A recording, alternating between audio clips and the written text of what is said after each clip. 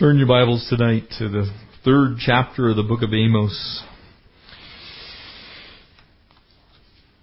Chapter 2, we saw Moab, Israel, the southern kingdom, Judah, this group of people. Now we get specifically to the northern kingdom of Israel, and this is a very specific, a very poetic, and a very, very, very harsh judgment that's being passed along to the group of the Jewish people in the north, the 10 tribes in the north, Israel. And it has tremendous bearing on our history and what we know about our world. And so tonight you're going to get to see some slides from the British National Museum and from the New York Museum of New York Metropolitan Museum. That just this particular era of time is probably the single most well-documented period of time in ancient history. More so even than the Egyptians, because the Assyrians were very prolific writers. They took great care to mark their conquests, and they left those wonderful works behind for us to see. And so we actually get several of the kings that are going to be involved in this invasion that's going to come. We have their own words about what happened. And so we know very specifically that what Amos saw in this vision from the Lord and the prophecy he gave to Israel actually came true. And it was spot on. And so remember that the time of the writing of this particular book, likely somewhere around 800 BC, maybe the mid-7s. There is some discrepancy that could be argued over. But what we do know is when the Assyrians came. We know that for sure. And so between 100 and about 55 years later, the lion would come. And so tonight, God, absolutely an equal opportunity confronter of sin, and He's not going to let His own people slide on it. And the lesson for us in this, as we begin here in chapter 3, is that when God says something, He means it. And when He means it for everybody. And so if He says it and He means it for everybody, it applies to us. And so the lessons, though they were specific to Israel at the time, the point that was being made was, you can't disrespect God. You can't pick and choose what you choose to believe. You don't get the opportunity when God says that by His grace, I want to bring you into my kingdom. You do not then get the opportunity to live the way you want to live, especially when that way is contrary to what He's told you should be. And if you do, you put yourself in harm's way. And it is that message that I think our world is lacking today. I think it's part of the problem that we face as the church, the evangelical, Bible-believing, Christ-honoring, Christ-teaching church in the world, is that when we stray away from what God has said, and what we know God has said, He said through His Word. Amen? So what He says by His Word, that's the final authority. It is the way we're supposed to live our lives. It's never, ever gone well for anybody when God reaches out and says, look, you're my kids. I love you. I want you to come. It's never worked out for anybody to then turn around and go, don't really care. Gonna live my life my own way. And so, tremendous lesson here in chapter 3 for us. Let's pray. Father, we thank You for Your Word. Lord, we thank You that You care enough to instruct us through it. Lord, that You gave these words to Amos the prophet, and as he spoke them to the northern kingdom Israel, as we push forward these 2,800 years now, as we come to our day and time, the words that he spoke are just as true today as they were then, applied in a little different way. But Lord, we ask that You would use these words to instruct us and correct us. Bring your righteousness into our lives, as your word says there in 2 Timothy chapter 3. Lord, that these words are suited for that. They're well purposed for that. And that through the word we are well equipped for what lies ahead as your people. God, we love you. We bless you. This is your time. Please use it as you see fit. We ask these things in Christ's name. Amen. Verse 1 here in Amos 3, hear this word that the Lord has spoken against you. Family of God, you do not ever want to have anyone say that to you and mean it. Those are words you don't want to hear. Let me tell you how to escape that 100% of the time. Do what God says. If you don't want to hear those words, because God may bring a friend to tell you, thus says the Lord.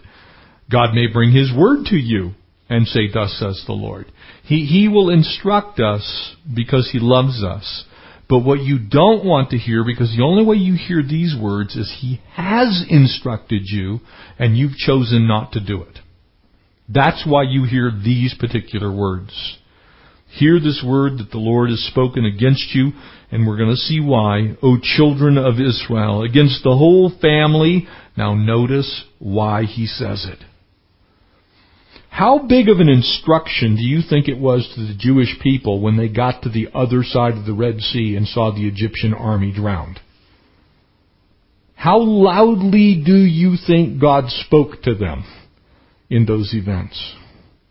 How loudly do you think He spoke through the 10 plagues that were foisted upon the Egyptian people under Pharaoh? When the angel of death passed through the camp, do you not hear the voice of God shouting, look, these are my people, don't mistreat them, I mean what I say, I am going to do what I tell you I will do. God was speaking. He was even speaking to the Egyptians. And so the Lord is speaking to them. He says, against the whole family which I brought up out of the land of Egypt. Now remember, He's already spoken to Judah. And now He's going to speak to Israel, the north. So He's taking care of all the kids. They're all basically getting the same message. Look, you're my people. I delivered you. Notice what He says in verse 2. And this is both sad and at the same time poignantly encouraging. Because this means that God loves us when He tells us, hey, you're going the wrong direction. God loves us exactly as the book of Hebrews says. He chastens those whom He loves. He corrects people when they're going the wrong way. He doesn't just arbitrarily go, well, I'm going to let them go for a while and then I'll just spank them because I like spanking. He loves us enough to tell us in advance. And He corrects us when we go the wrong direction. You only, notice that word only. It means exclusively. It means without other. It carries the connotation of exclusivity. That of all the peoples of the earth at that time, I have only known you of all of the families of the earth, is the way to translate it. You're my family, and I delivered you. That's you too under grace, isn't it? Are you not His adopted kids? Have you not been brought near by the blood of the Lamb? Are you not a son and a daughter of God? Have you not been purchased with the very blood of Christ? Are you not His children? Okay, so hear the other side of this word. Because though it was spoken to Israel and it was meant very specifically towards them at that time, it also applies to us in a future sense, because we're His family. We have known Him, He has known us, and He is our God as well. Different method. Because I've known only you. Therefore, I will punish you for all your iniquities. Anybody in here want to ever hear those words from God? Not me. Because I'm figuring if God's grace is as big as it is, I'm thinking His hand is just as big. I'm thinking if under the love of His grace and His mercy and His care and His tenderness, He blesses us the way He does, I'm pretty sure that when He's delivered us from that sin, if we turn around and go back to what He told us not to do, I can guarantee you that God means business. I know He does. And unfortunately for me, I've lived my life long enough to tell you that He means business. He absolutely will take out the switch. Now, I think every family, if you're my age, maybe you'd say you're in your mid-40s, mid-50s, mid-60s, we kind of all grew up in roughly the same era of corporal punishment. And it was at that day and time that when you got the message, wait till your father gets home, your knees immediately began to grow weak. Your bowels loosened, as it says in Scripture. Okay, you're like, I think I have to go to the bathroom right now because I don't feel real well. And all of a sudden, you just have this. You have this knowledge that you are going to come as close to death as a human possibly can, and yet still survive. You are going to be punished because these are the laws of the home. This is the way you're supposed to act. You didn't do it. And now comes the punishment. And there was no one to blame but you. You knew it was coming.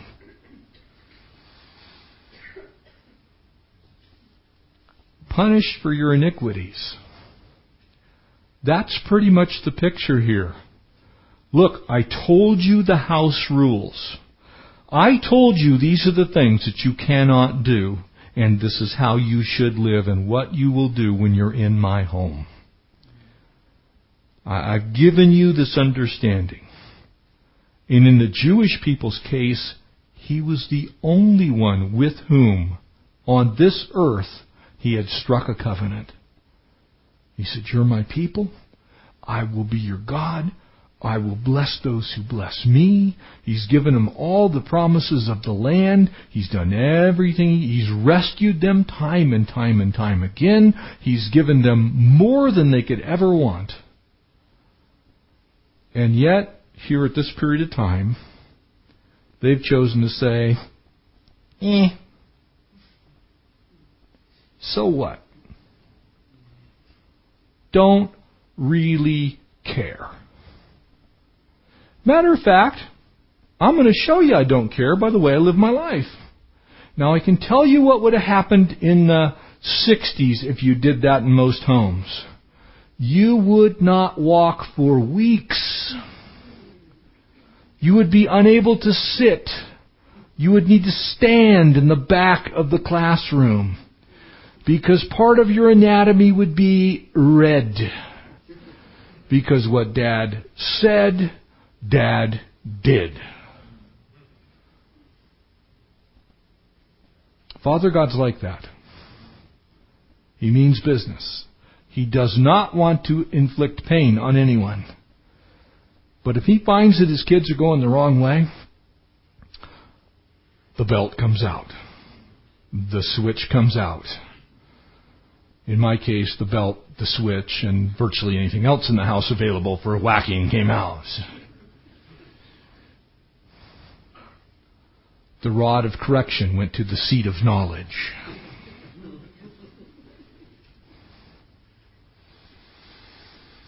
And therefore I will punish you for all your iniquities. And He says in verse 3, a verse you should all know, how can two walk together unless they be agreed?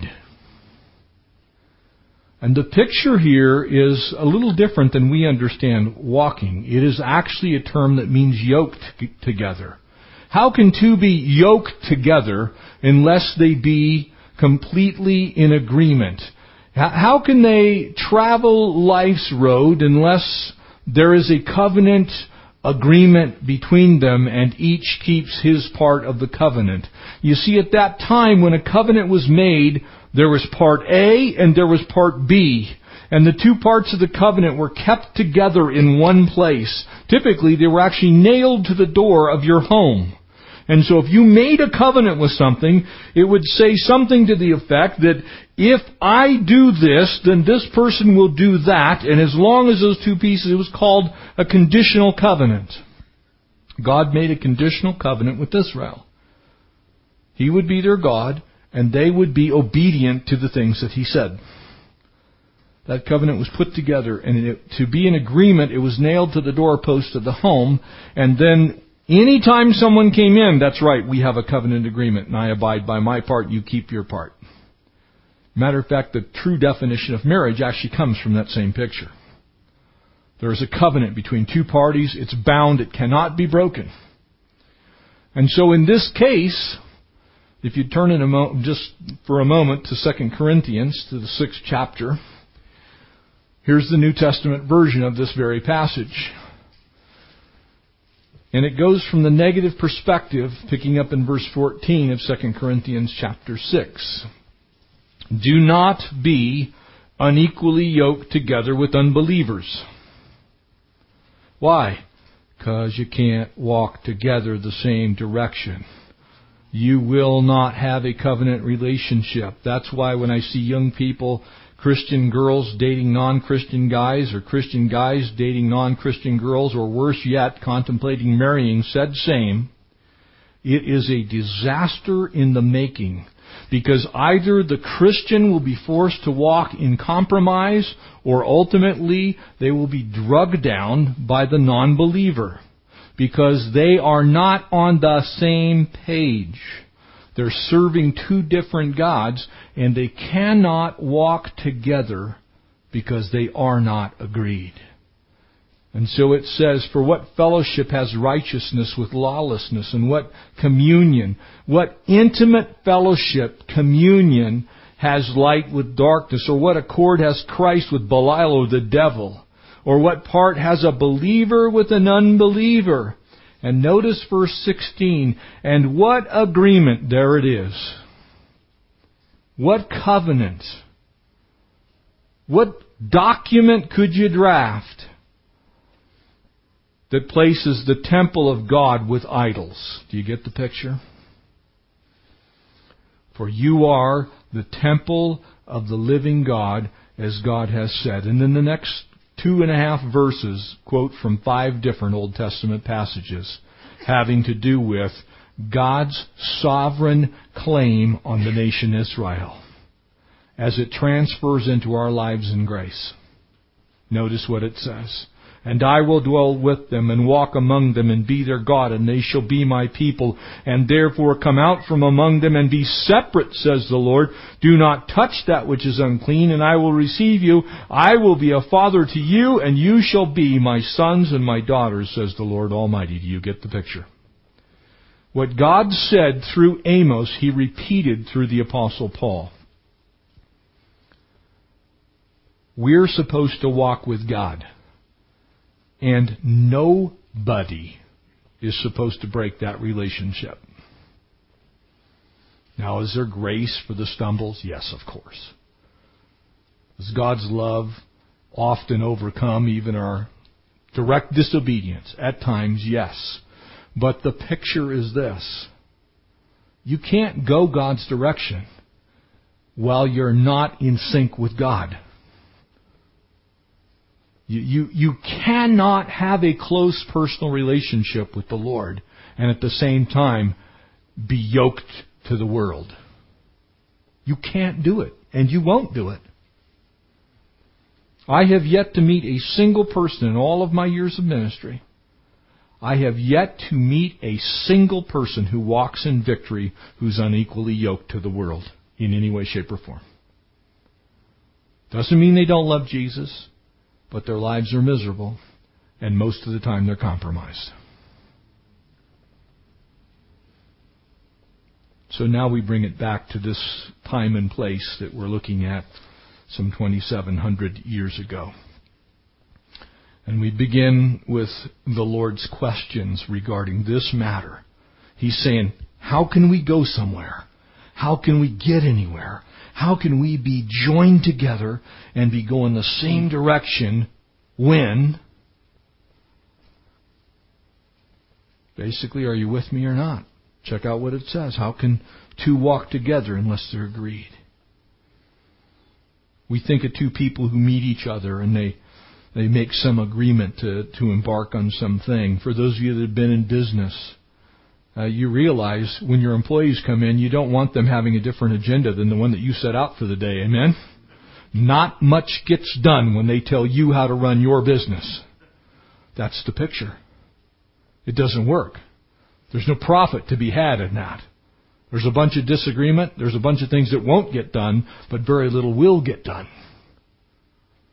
There has to be a head. And if there's a head, by necessity, that means someone's following.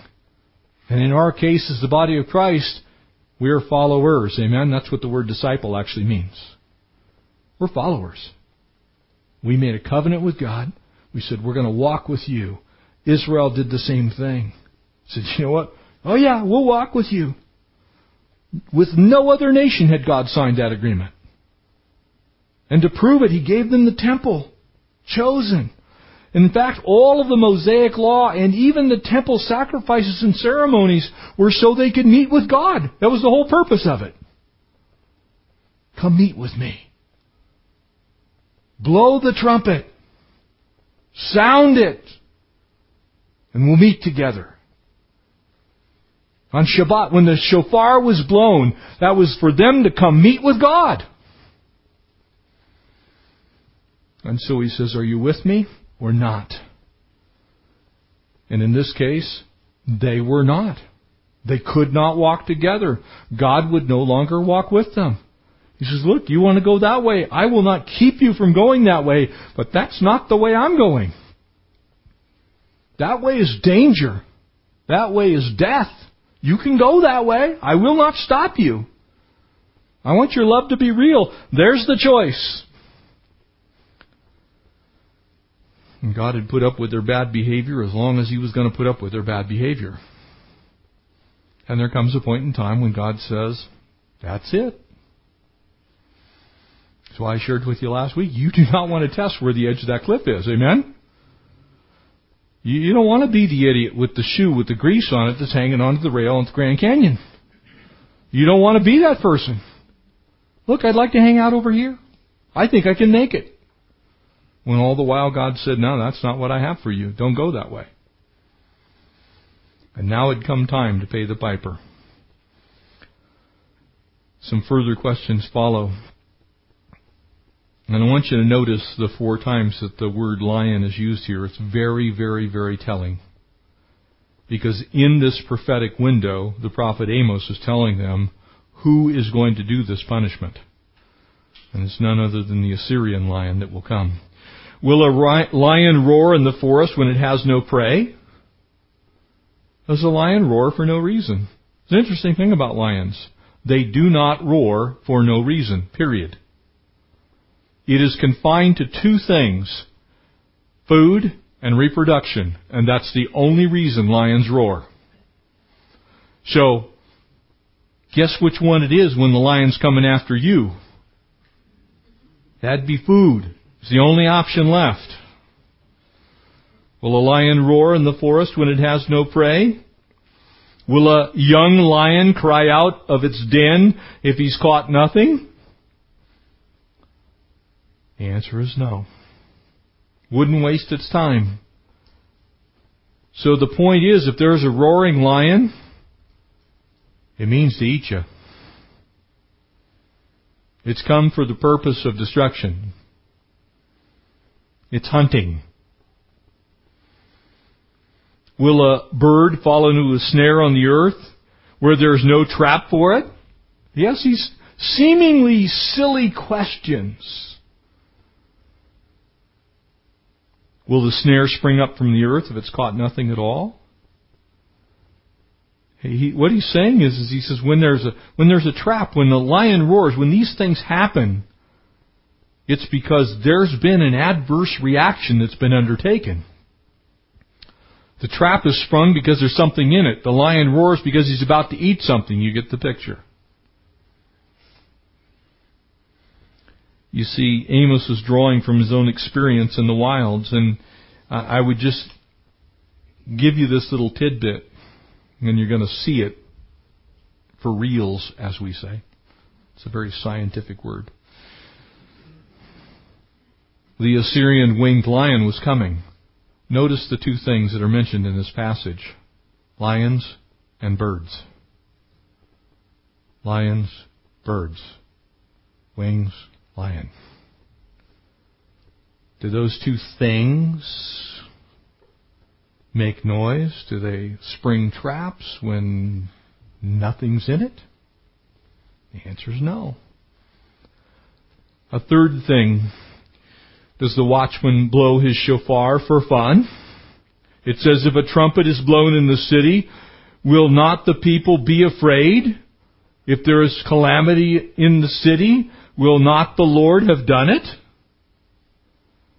He's speaking the truth. He's saying, look, in that day and time when the trumpet blast blew, it was for exactly two purposes. And so if there's calamity, it's boiled down to one purpose. It was blown on Shabbat and on the high holy holidays to draw the people to worship the Lord. But that wasn't done when calamity was underway. So what he's saying is, if there's calamity in the city, and the Lord brings it, and the shofar is blown, then what's the issue? There's trouble. Big trouble. And he's trying to get them to think. And I'm just old enough, when I was growing up in San Diego County, because it was a Navy town, it's still a Navy town, and you can still see the United States Navy everywhere in San Diego. That day and time, not very long after the Second World War, and right after the Korean War, they still had air raid sirens throughout all of San Diego. And every single day, at varying times in the afternoon, you would hear the air raid sirens go off. And it didn't matter where you were, you could hear them. That alarm went off, everybody, and we're not at war, but we might be, you never know. And so there was this instantaneous, you kind of look up in the sky, it's like, where are the planes? Even though they were at that time not announcing a real conflict, no one was mistaken to believe that it didn't mean that there couldn't be one. That's why they sounded them.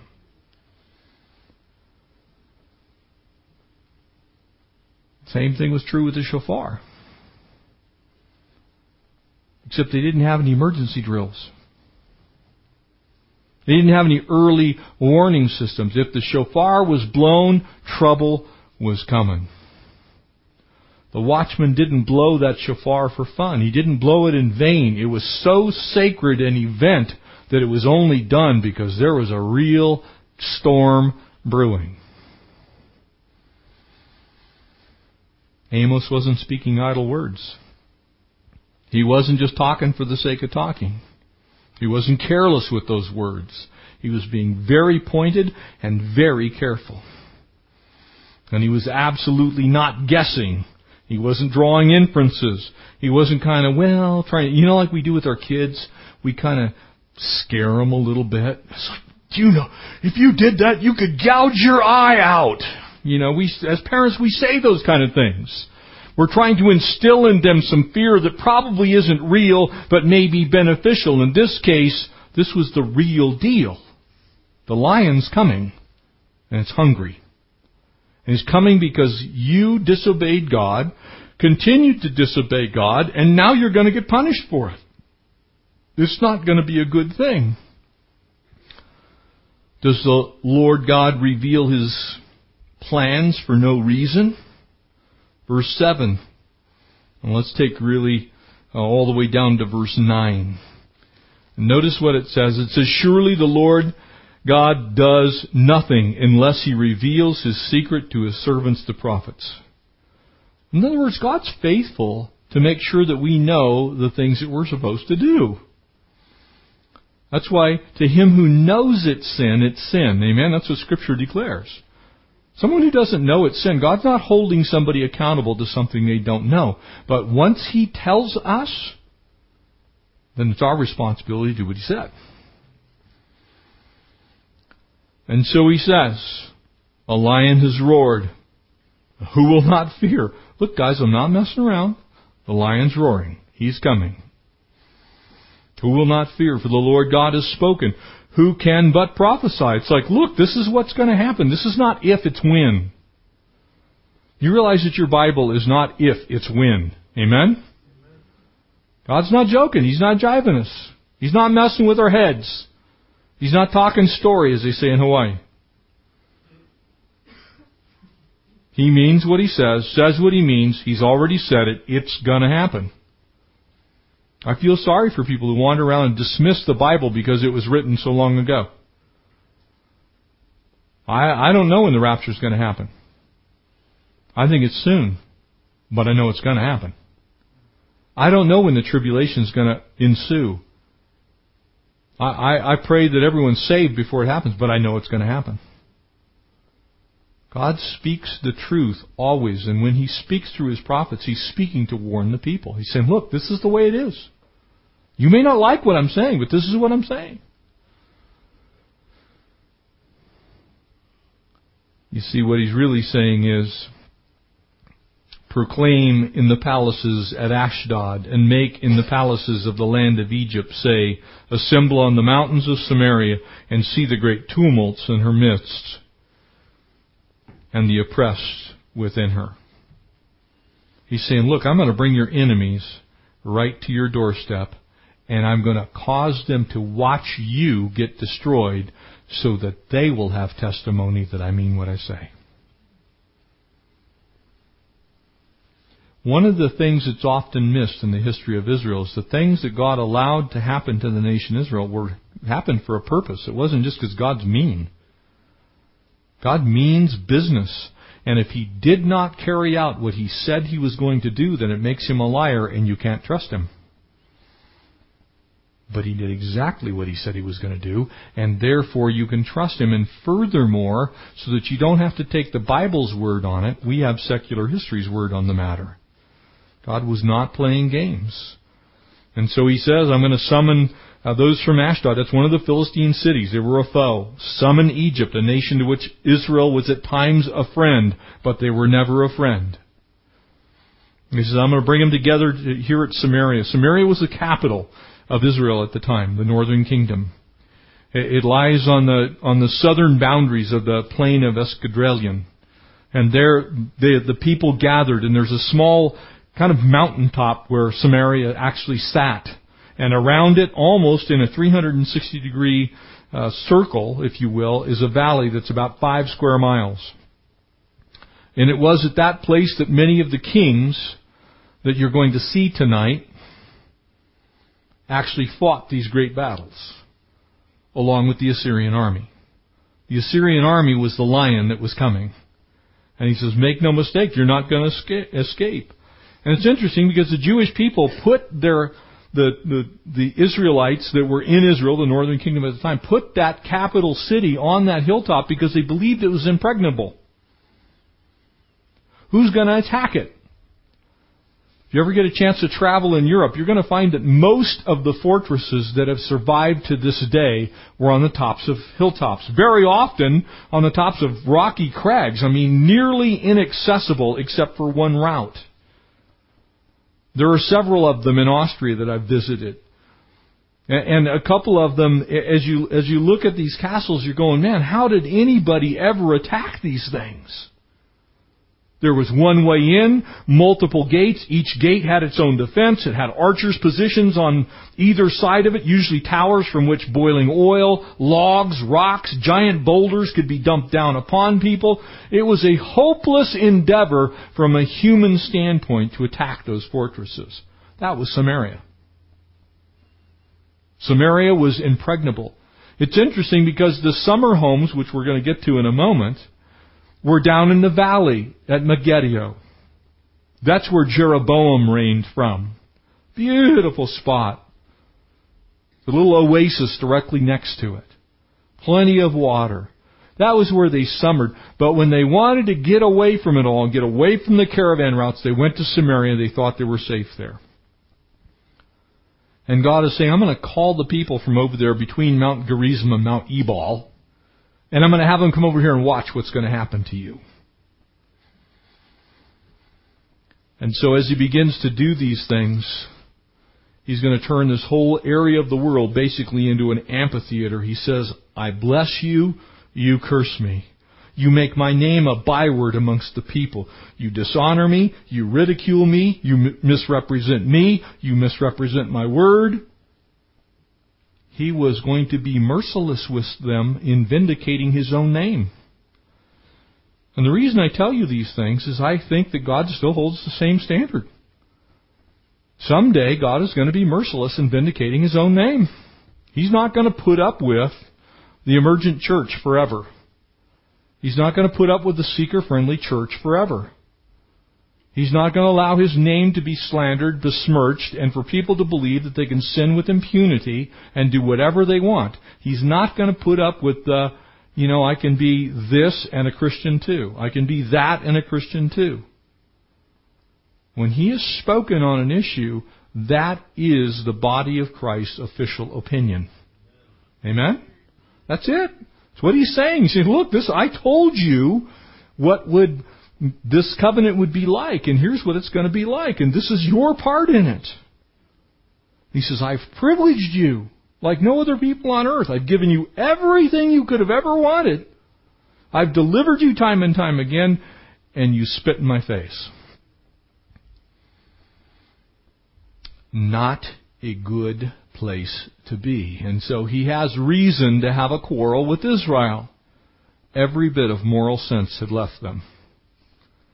Notice verse 10.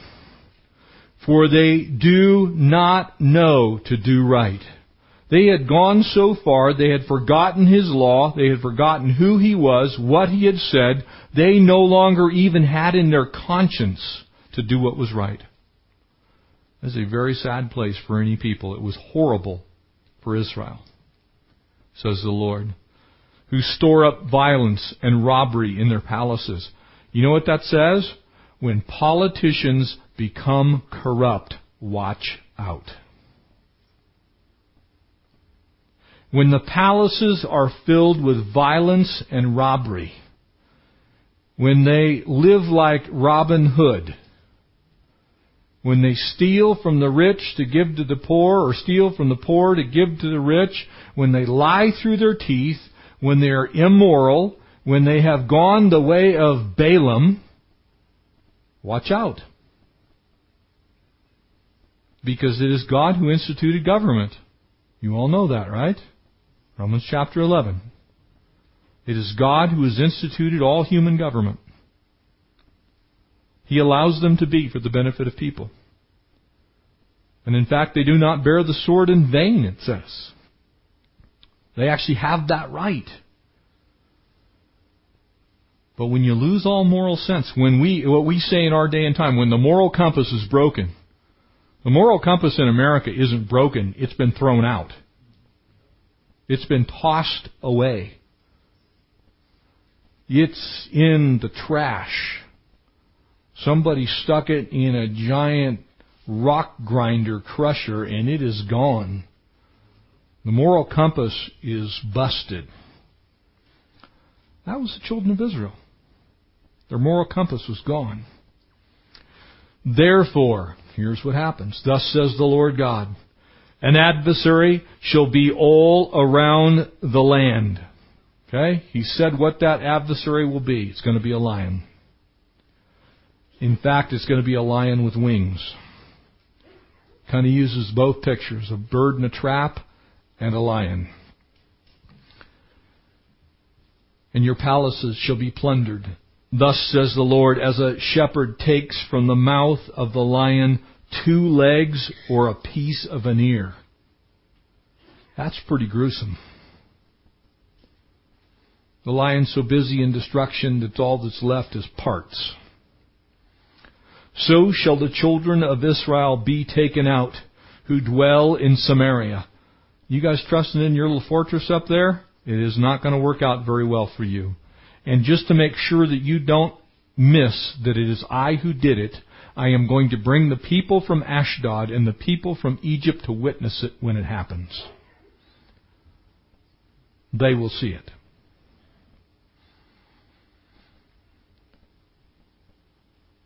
in the corner of a bed on the edge of a couch. You get the picture? They're sitting around in the lap of luxury in their hilltop fortress, absolutely devoid of any moral sense. They do not care what God has to say on any issue. They have said, forget it, God, we're not doing what you want us to do. We're going to do what we want to do. And in fact, we're going to trust our riches and nobody can get to us because we're up here in our ivory palace. We're on the mountaintop. You can't touch us. Do you know why they said that? Because they trusted in their own human abilities. Now, from what I know the Bible says about God, is He the least bit put off by human ability? The answer is no. Doesn't matter how big your fortress is. Doesn't matter how many times you tell God you don't believe what He said and you think it should be otherwise. It is as He has said. His opinion is the opinion. It's the only opinion. So when He has an opinion and He's spoken on it, that is the opinion. Period. Mankind says, oh, not so much. We don't like what God said on that subject. We think two men should be able to marry each other. We think you should be able to indiscriminately kill all babies that you don't want. Get the picture? Do you understand how close we must be to being in the same place that Israel was? God loved Israel, but He was not about to put up forever with their direct disobedience, with them saying, you know what, we don't care. And in a sense, though it does not apply directly, but in the truth of what's being said, it applies very, very close to directly. We're not Israel. We are not the Jews replaced. We are people of grace. We actually have a worse position because we know the whole of the truth of God. And we've been saved by grace through faith. Not one of you in here has ever had to go to a temple ceremony in Jerusalem. You've not ever had to make a pilgrimage to Jerusalem to go to the temple on the Day of Atonement once in your life. You were a Jew, you had to do that. You believed in the name of the Lord Jesus Christ and got saved. Amen? That's why it's so important for the church to not trounce the grace of God. Because if He did this to His own people under a much more difficult situation in a time when they did not have the luxury we have, when there were only a few who had that luxury, look what He did to those who had the luxury. Hear and testify against the house of Jacob. That's all of them. They're all Jacob's kids. Amen? So now He's saying, I don't care whether you're in Judah or whether you're in Israel, whether you're in the southern kingdom or the northern kingdom. Hear all you children of Jacob, says the Lord God of hosts. And when He uses that name, the Lord God, the God of hosts, when He goes that far, He means business. So as He speaks through Amos, He's saying, look guys, and this is why it's so critical that we have God's opinion on the things that God has said. So I shared with you so many times that the bane on the church is God has spoken on these social issues and moral issues of our day. He's spoken very clearly on these things. The problem is the church won't speak very clearly as God has spoken. It's a dangerous place to be because it sets us up for destruction. It puts us in God's crosshairs, if you will. God's saying, look, I've given you grace. I've shed my mercy upon you new every morning. And what have you done with it? You've spit on my name. You've told people lies about me. You've led them to believe that these things are okay when I said it's not and they'll perish because of it.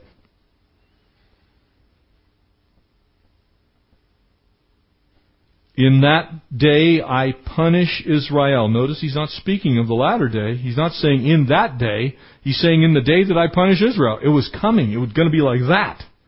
They were going to see it. For their transgressions, I will also visit destruction on the altars of Bethel.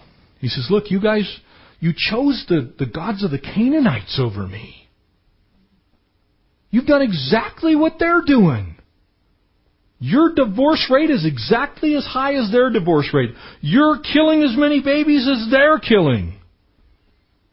You're going down to the altars of Molech and you're sacrificing your children. You get the picture?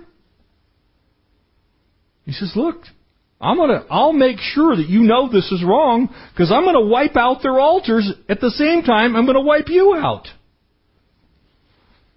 Want anything left so that anybody can go back to what you were doing? And the horns of the altar shall be cut off and they'll fall to the ground. The horns of the altar were the place that the priest did one of two things. Either grabbed hold of them and pronounced his blessing upon them, or they were a place that the sacrifice was held. And so he's saying, look, you keep going that direction, I'll make sure you understand that God can't support you. I'll drop everything that you're holding on to the ground. I will destroy the winter house along with the summer house. Now he's getting personal. He's saying, you see that big mansion down there at Megiddo? If you go there today, at least 24 civilizations stacked one on top of another. Probably as many as 33 is the maximum number I've ever seen. That was the summer house. Rebuilt time and time again, wiped out time and time again. Every time a king would build up his palace on top of it, God said, gone. Go there today, it's a ruin.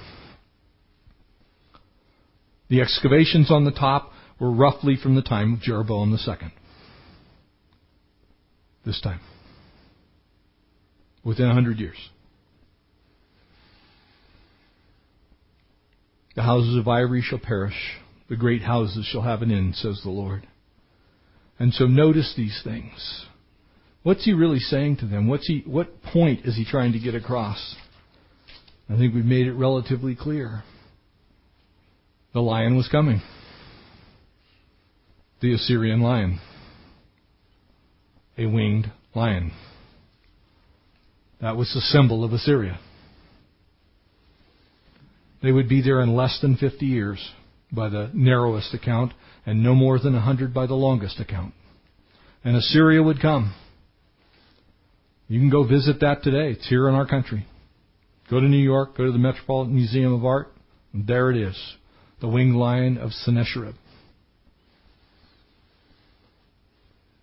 What were they doing? He says, as the shepherd takes out of the mouth of lion 2 legs, or a piece of an ear, so shall the children of Israel be taken out that dwell in Samaria. On the corner, he says, you guys that are sitting over there in all of your comfort, doing exactly what I told you not to do, are going to yank your parts out of the mouth of the lion. The mouth of that lion was the lion of Syria. And it would come.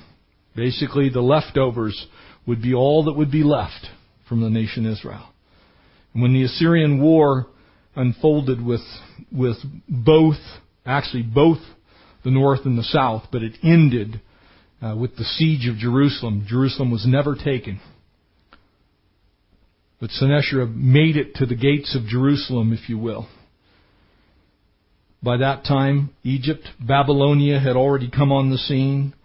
They were fighting at that point in time, and if you read the account in 2 Kings, you'll find that if it were not for the angel of the Lord that went out amongst the camp of the Assyrians and slaughtered 185,000 of them in one night, that no one would have been left. There wouldn't have been anybody to take into captivity for the Babylonians. They would have all been gone.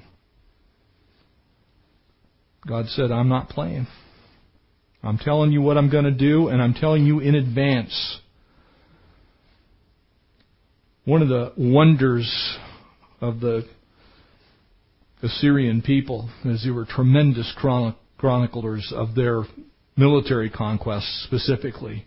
The Black Obelisk of Chalamanser III, made in about the 9th century, so slightly before this time, about 6.5 feet tall, a little taller than me.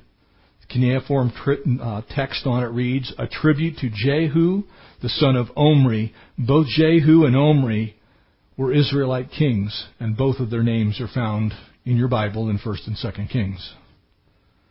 So on that stone, you have verification of the Israelite kings that the Assyrians came and attacked. Your Bible is true.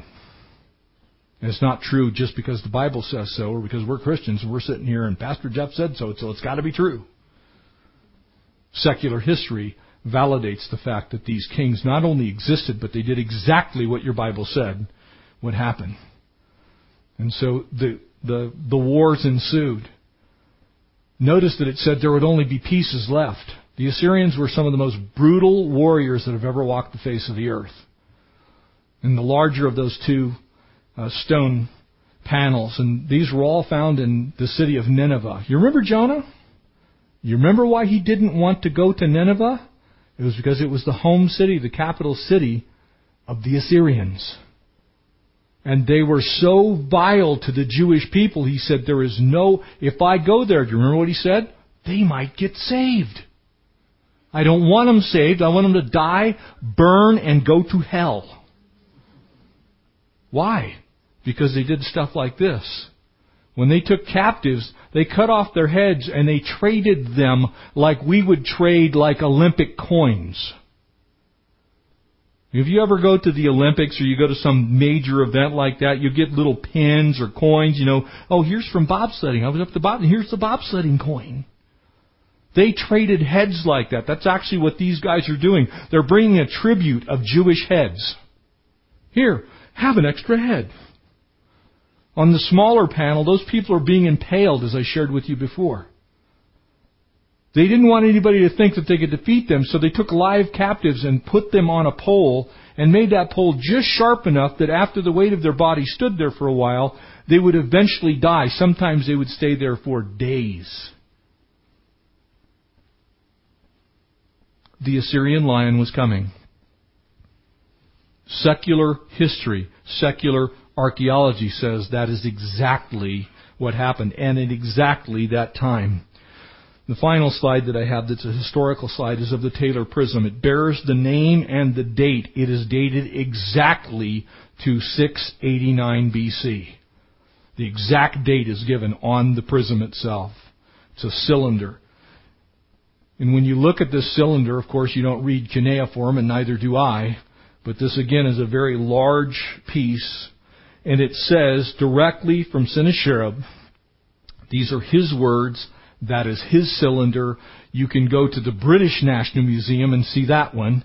And it says, and I quote, translated into English, speaking of the Jews, I cut their throats like lambs. I cut off their precious lives as one cuts off a string. Like the many waters of the storm, I made the contents of their gullets and entrails run down on the wide earth. You remember what was said in Amos? There'll only be parts left. This is the king himself writing of his conquest of the Jewish people in 689, less than 100 years after Amos spoke these words. My prancing steeds will be harnessed for my riding, and I will plunge into the streams of their bloods as into a river. The wheels of my war chariot, which brings low the wicked and the evil, were besplattered with blood and filth. Their bodies I will fill with their warriors' bodies in the plain like grass. I will cut off their genitals. I will tear out their privates like cucumber seeds. Why do I share that with you? Your Bible's true. It said it would happen. It happened. The Assyrian lion came. And the Assyrian king said, I did exactly what Amos said would happen. There'd be parts left. That's it.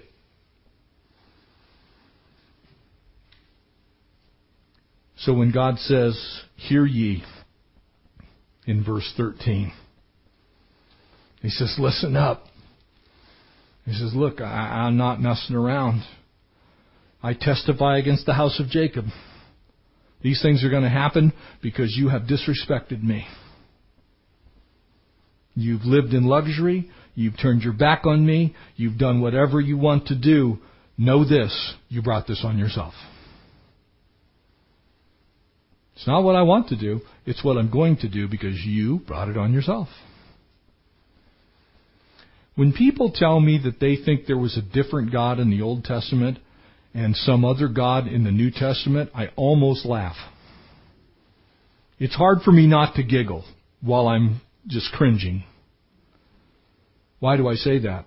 Because God said of himself, I change not, says the Lord. I don't change, ever. I am the same yesterday, today, and forever. And so if He would do this to His own precious covenant people, the sons of Jacob, from whom ultimately came the Christ, the Messiah, God's only Son. If God would allow those things to happen, and we know for a fact they happened. If you go to the Iraqi National Museum and you look at the full panels that were discovered in Nineveh, it is the entire story of 1st and 2nd Kings from the Assyrian perspective. And in fact, there is a very famous panel of Jehu, which I gave you a little shot of, actually bowing to the Assyrian kings. They came and they did exactly what God said they would do. That to me tells me a couple of things. It was fulfilled. Sin has its price. Rebellion has its price. Not listening to God has its price. Trouncing the poor has its price. Corrupt government has its price. People living well beyond their means has its price. People not defending the defenseless has its price. People who know the grace of God and don't do it has its price. People who have a right relationship with God and spit upon it, it has a price. And it's not a price that anyone would want to pay. Am I telling you that the Assyrian army is going to be revived and come here to America and wipe them? No, I'm not telling you that at all. But I'm telling you that the body of Christ has an obligation to stand for the Lord. We don't have a choice but to say, thus says the Lord. Because you know what? It hasn't cost me personally much of anything to be a Christian. And I don't say that lightly. I say that knowingly because I've traveled some. There are places on this earth where being a Christian will get you killed. Not much of that goes on here in America. We are the most blessed nation on earth. We are the most prosperous nation on earth. We have the best living conditions on the planet. We have more than we need. Even the poor among us has more than they really need. And the only reason the ones that don't have it are the ones that have been robbed, that God is speaking about here. They could have. We could take care of every poor person in the world with just our excess. If the church fails to proclaim Christ, I don't know how long it is before our Assyrians come. But I know this. You keep going that way, that's what happens, because that's what He did to the Jews. That's why Billy Graham once said,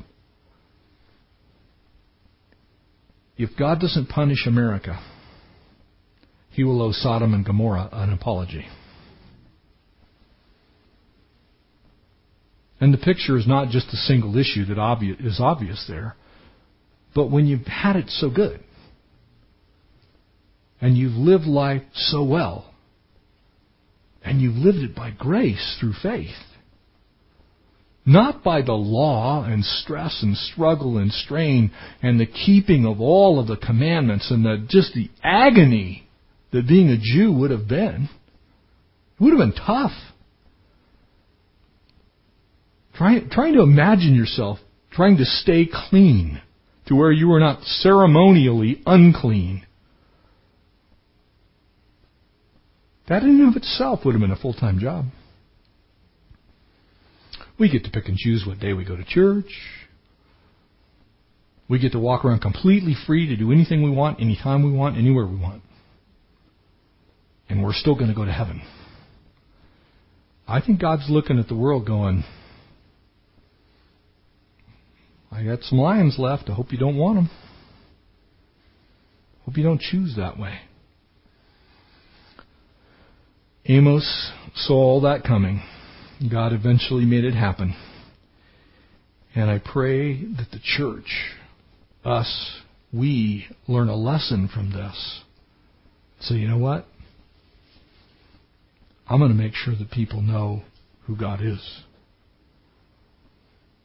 Not just the easy things to tell people. Because it's easy to tell God about God's grace. Amen? It is. It's easy. You can be saved by grace and through faith. That is easy. What's hard to say is God actually has a plan for your life, and it includes you following Him. You see, it's the lordship issue. Jesus Christ is Lord. Amen? And I pray that that lordship shines through in all of us, especially in us as His church collectively, so that we'll be the witnesses we're supposed to be while we wait for Him to return. Amen? Because that's why you're here. We're supposed to be making disciples, not just pleasing ourselves. You got a summer house? Praise God. Got a winter house? Praise God. Got nice things? Praise God. And I mean it. Praise God. Thank you, Jesus. Pray that everybody has each. I pray everybody's got one of each, okay? But if we do, that makes it even easier to tell people about Jesus and who He really is. Let's do that. Let's pray. Father, thank You for this time. Lord, the challenge of Your Word. And Lord, admittedly, they're hard passages to hear. They're hard passages to teach. But they're truth. They're Your Word. And Father, it gives us strength when we face these social ills, Lord, when we face the problems of our day, when we recognize that You would allow the Assyrians to come to Your own precious people, Lord, Your covenant people, Israel. If You allowed that to happen to them, Lord, how much more responsibility do we have today as Your children of grace? Lord, we thank You for Your mercy. Lord, thanks for not giving us what we've earned. We thank You for Your grace. Thank You for giving us what we have not earned. Lord, we thank You that Your mercy is new every morning and that Your grace is sufficient for us to walk in victory. Lord, help us to leave this place and go out into our own personal little mission field, Lord, wherever that is, with the truth that Jesus is coming soon. And for we who know You, Lord, it's going to be a glorious day. For those who don't, the Assyrian lion is still there. And so, God, we bless You. We praise You. We give You our lives. Lord, use us, please, we pray in Jesus' name. Amen.